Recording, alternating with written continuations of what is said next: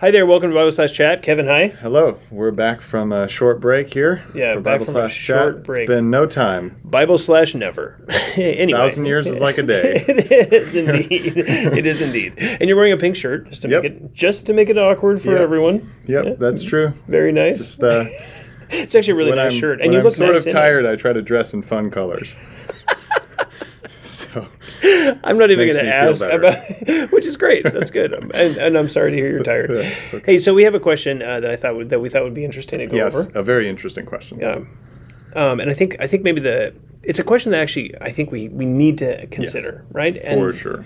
And the reason for that is because it does deal with eternal things. So the question is this: obviously there are areas where we fellowship with brothers and sisters who have different theological positions than us, but we would still call them brothers and sisters in Christ. Yeah. And the question that kind of rises out of that is, if that's the case, what is the bare minimum for what it means to be a Christian? When you go to the very bottom rock, like bedrock of what it means to be a Christian. What is the bare minimum in terms of belief that is required for a person to truly be a born-again believer?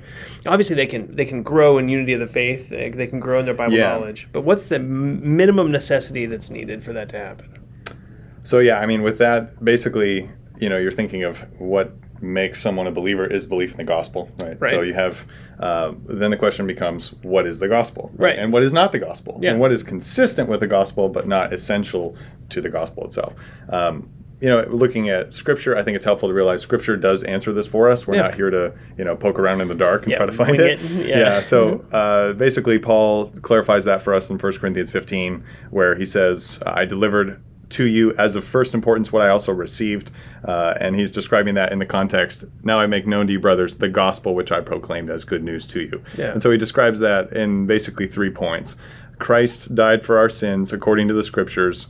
Point 2, that he was buried. Point 3, that he was raised on the third day according to the Scriptures. Yeah. Right? And then he goes on and talk about the appearances and things like that. Gotcha. So I think the death, burial, and resurrection of Christ is essential to the gospel. And that opens the door then to, discuss, so what about the, immaculate conception of Christ? And what about God's immutability? And what about Jesus' perfection? Just Like, anything, perfect? right? Yeah. Just anything else. So how do you think we would approach those kinds of topics? Yeah, that's tricky, right? What I would say, the way I would probably approach that is to say that a person can be saved knowing those 3 components. Yes. And that having a knowledge of the fact that Jesus came into the world, he died, was buried, and rose again on the third day, is the entry point for salvation, as the Scriptures tell us. But then they would add to that other things about the person of Christ. Like, for example, the idea of imputation, right? Justification by faith alone, and the reality of that imputation of the righteousness of Christ to us. So that would be a necessity. If someone said, I have my own righteousness, right? Jesus died for me, and that's great for my sins, but my righteousness is the thing that's getting me.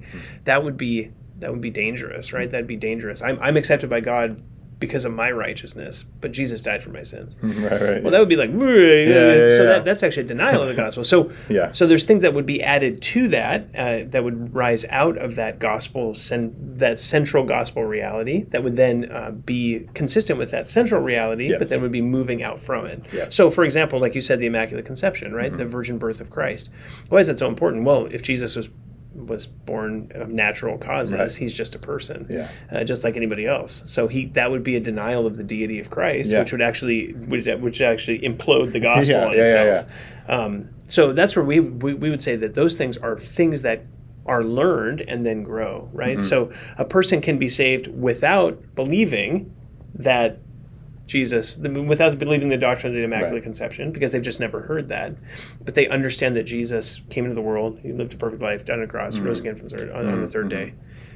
But a person who says, I don't believe in the Immaculate Conception of Christ, deny that. Yeah. Then what they're actually doing is imploding the gospel, and they're not actually a believer. So that's where we would say, you can be saved without it. You can't be saved contra it. You can't be saved against those to believe doctrines. something otherwise. Exactly. I think Kevin DeYoung said, there's things which you must believe and there's things which you must not deny.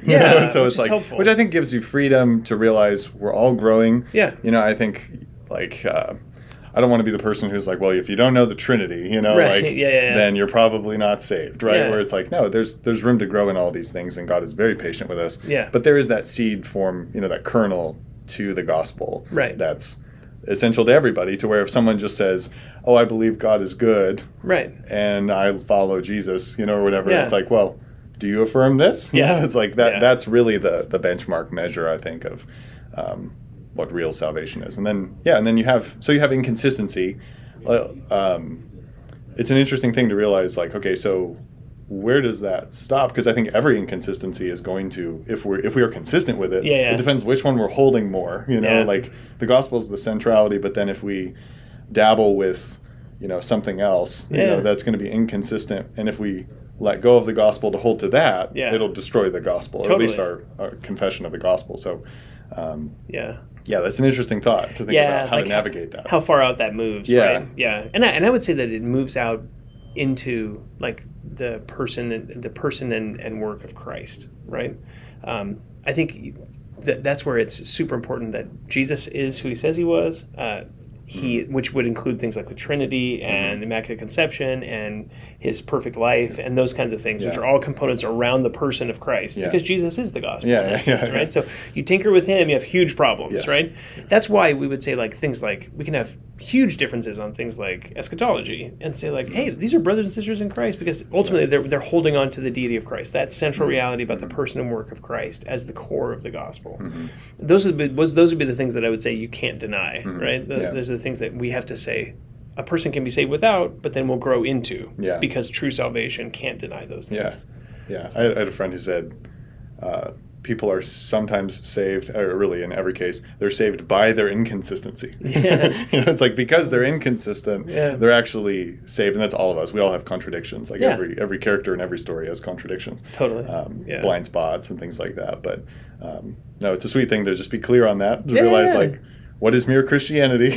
But then also, I think, Kevin Young was going on and talking about this and saying, our posture should not be how little can I believe. Right. This is just an analytical kind of conversation of like, not like, oh, what can I get away with? Just totally. Like confess this and that. But really, it is like a seed form of a belief where it's going to grow into an oak tree, of doctrine. So of doctrinal clarity. Yeah. And it's funny because we don't want to move toward that. Right. We want to know, like, where do you have to be in order to move from that? It's almost like the reverse of those two things. Yes. So exactly. Yeah, and it's hard because as Christians, you meet someone and they might have very different theological convictions, and you say, well, are they even saved? And it's actually helpful to be able to track back and say, well, okay, they're not denying these things about the person and work of Christ, and they do understand this core reality of the gospel. Right. So I'm gonna function with them as though they're saved, right? If you have someone who's like, hey, I don't believe Jesus was God, you have great confidence that they're not a Christian, right? There's no chance. Yeah. So it's like it gives us groundwork to start working and helping people, and so I think that's the helpful part, particularly when it comes to like loved ones and family members and all sorts of things where that there might be some confusion on that. Yeah. And thankfully, the gospel is very simple. Yeah. So just holding that out, just giving it to them. Yeah, it's Caedmon's Call song where he says, it's a river where the strong can swim and the weak and the broken can find comfort. That both are true. So is that song from like the 80s? Yes. Okay. Don't judge me. Look, I'm almost dead. It's beautiful. I'm almost dead. Beautiful. Yeah, nice. That's great. Well, maybe on that note, I'll turn the video off so that I can punch you. No, thanks for watching. If you have any questions and listening, if you have any questions, you can always reach out at info@faithbibleoc.org. Thanks so much.